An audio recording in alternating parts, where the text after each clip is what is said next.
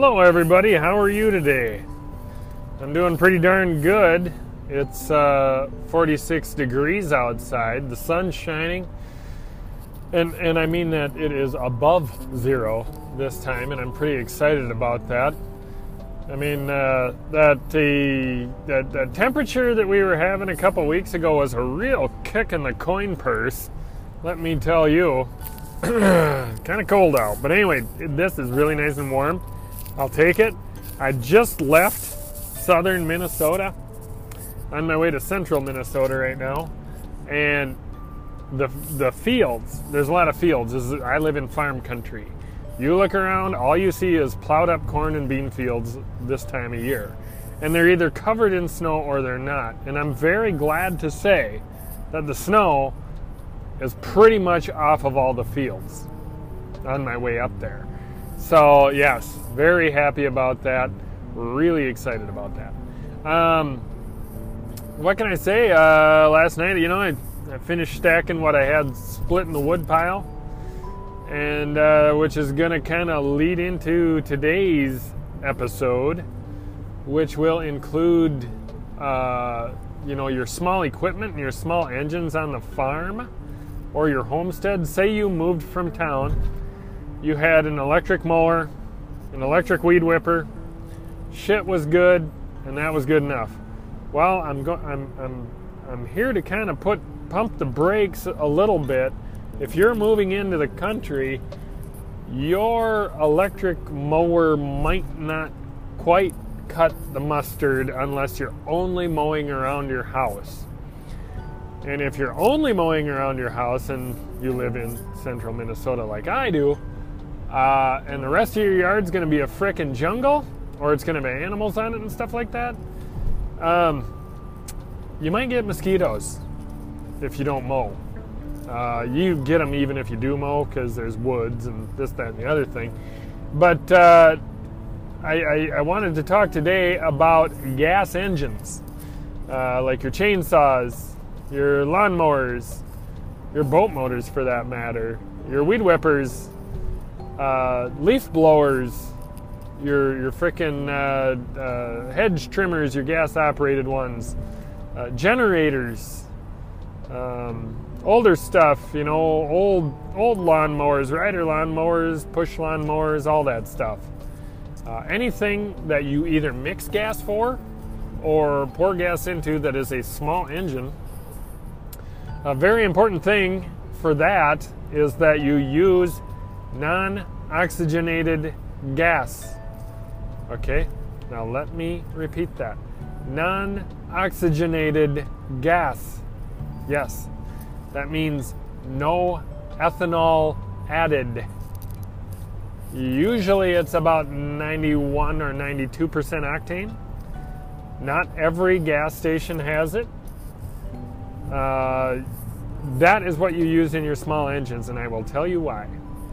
If you use, everybody fills their car up with this. I mean, if you're like me, you fill it up with 87 because you go just as many miles as you do with 91. Okay? Now, just because something has 91% octane does not make it non-oxygenated gas. It needs to say non-oxygenated gas. It's a big thing.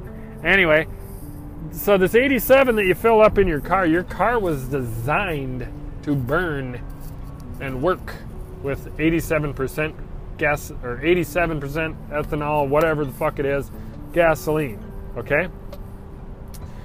But your small engines were not. Your small engines are usually carbureted, and they were designed to work with old style gasoline like they used to have back in the day. That's why this non-oxygenated gas goes in like collector vehicles and stuff like that. So your carburetor will gum up. It'll run on that 87% shit that you buy, but your carburetor will eventually gum up and there'll be crud in it, and your engine will eventually give up the ghost a little quicker if you're running the stuff that you put in your car. If you run non-oxygenated, however, couple things. The gas in your car, you're filling it up roughly once every week or two. Now, the gas in your small engines are not run quite as much. So it sits in the carburetor, and non-oxygenated gas has a longer shelf life per se. So the 87 that you're putting in there does not have a very long shelf life because they're really cranking through it. I mean, that's what most of America runs on, is that 87 gasoline.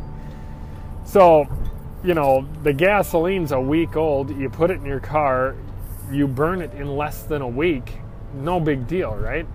In your small engines, it could be sitting there for 6 months and you're not using it. That really hurts it. Non-oxygenated gas, however, works very well like that. It has a very long shelf life. And on top of that, you're like, I use 87% and just dump in fuel stabilizer. Yes, that's wonderful, but you will still eventually, in the long term, your engine will not last as long with that 87%, even if you're using fuel stabilizer. So, very important, small engines, put non-oxygenated gas in there. And then, even like four-wheelers and stuff like that, ATVs, UTVs, snowmobiles, frickin' golf carts, all that shit. Non-oxygenated gas is really good in it. Boats, really important for boat motors. I was talking to one of my friends the other day, and he said that he had to get, I forget what it was. It was like the heads cleaned, or the injectors cleaned on his boat every year. Well, one year he just, thought, shit, I'm just going to start running non-oxy in there. So he starts running some non-oxy. He went to the place and said, yep, clean the injectors like we do every year. And they said, to be honest with you, we opened it up and it was really not worth cleaning. You must have changed something in what you do. He says, yes, I started using non-oxygenated gas. So that really helped him in the boat department. And it's one less thing he has to do a year to his boat, and that can cost a hell of a lot of money. It may cost more per gallon, but in the long run, it will save you money. So I just wanted to let you all know that, because when you're homesteading and doing stuff with poultry and all this busy stuff you're doing, you probably have a small engine around, and you need to know what kind of gas to put in it. Also, that 87%, anything that has ethanol in it, ethanol eats away at plastic. Okay? So, anything that eats away at plastic means plastic is going through your engine. And your gas tanks will eventually start to leak if you store it in there for a long time too. So, you're welcome. I'm very happy that you were listening today. God bless you. If you do want to connect, I have a email. It is ziggy_519@yahoo.com. Instagram, I'd love to connect with you there. It is Poultry Homestead. I know it's a little disappointing to not have anything about poultry today, but I had to say it. I have been preaching this to people for years. Not everybody listens, and I'm seeing the repercussions that they have to pay for this. So, yes, if you're running small engines, non-oxygenated gas, all you need to know. Anyway, thank you for tuning in. I sure appreciate it. Have a good one.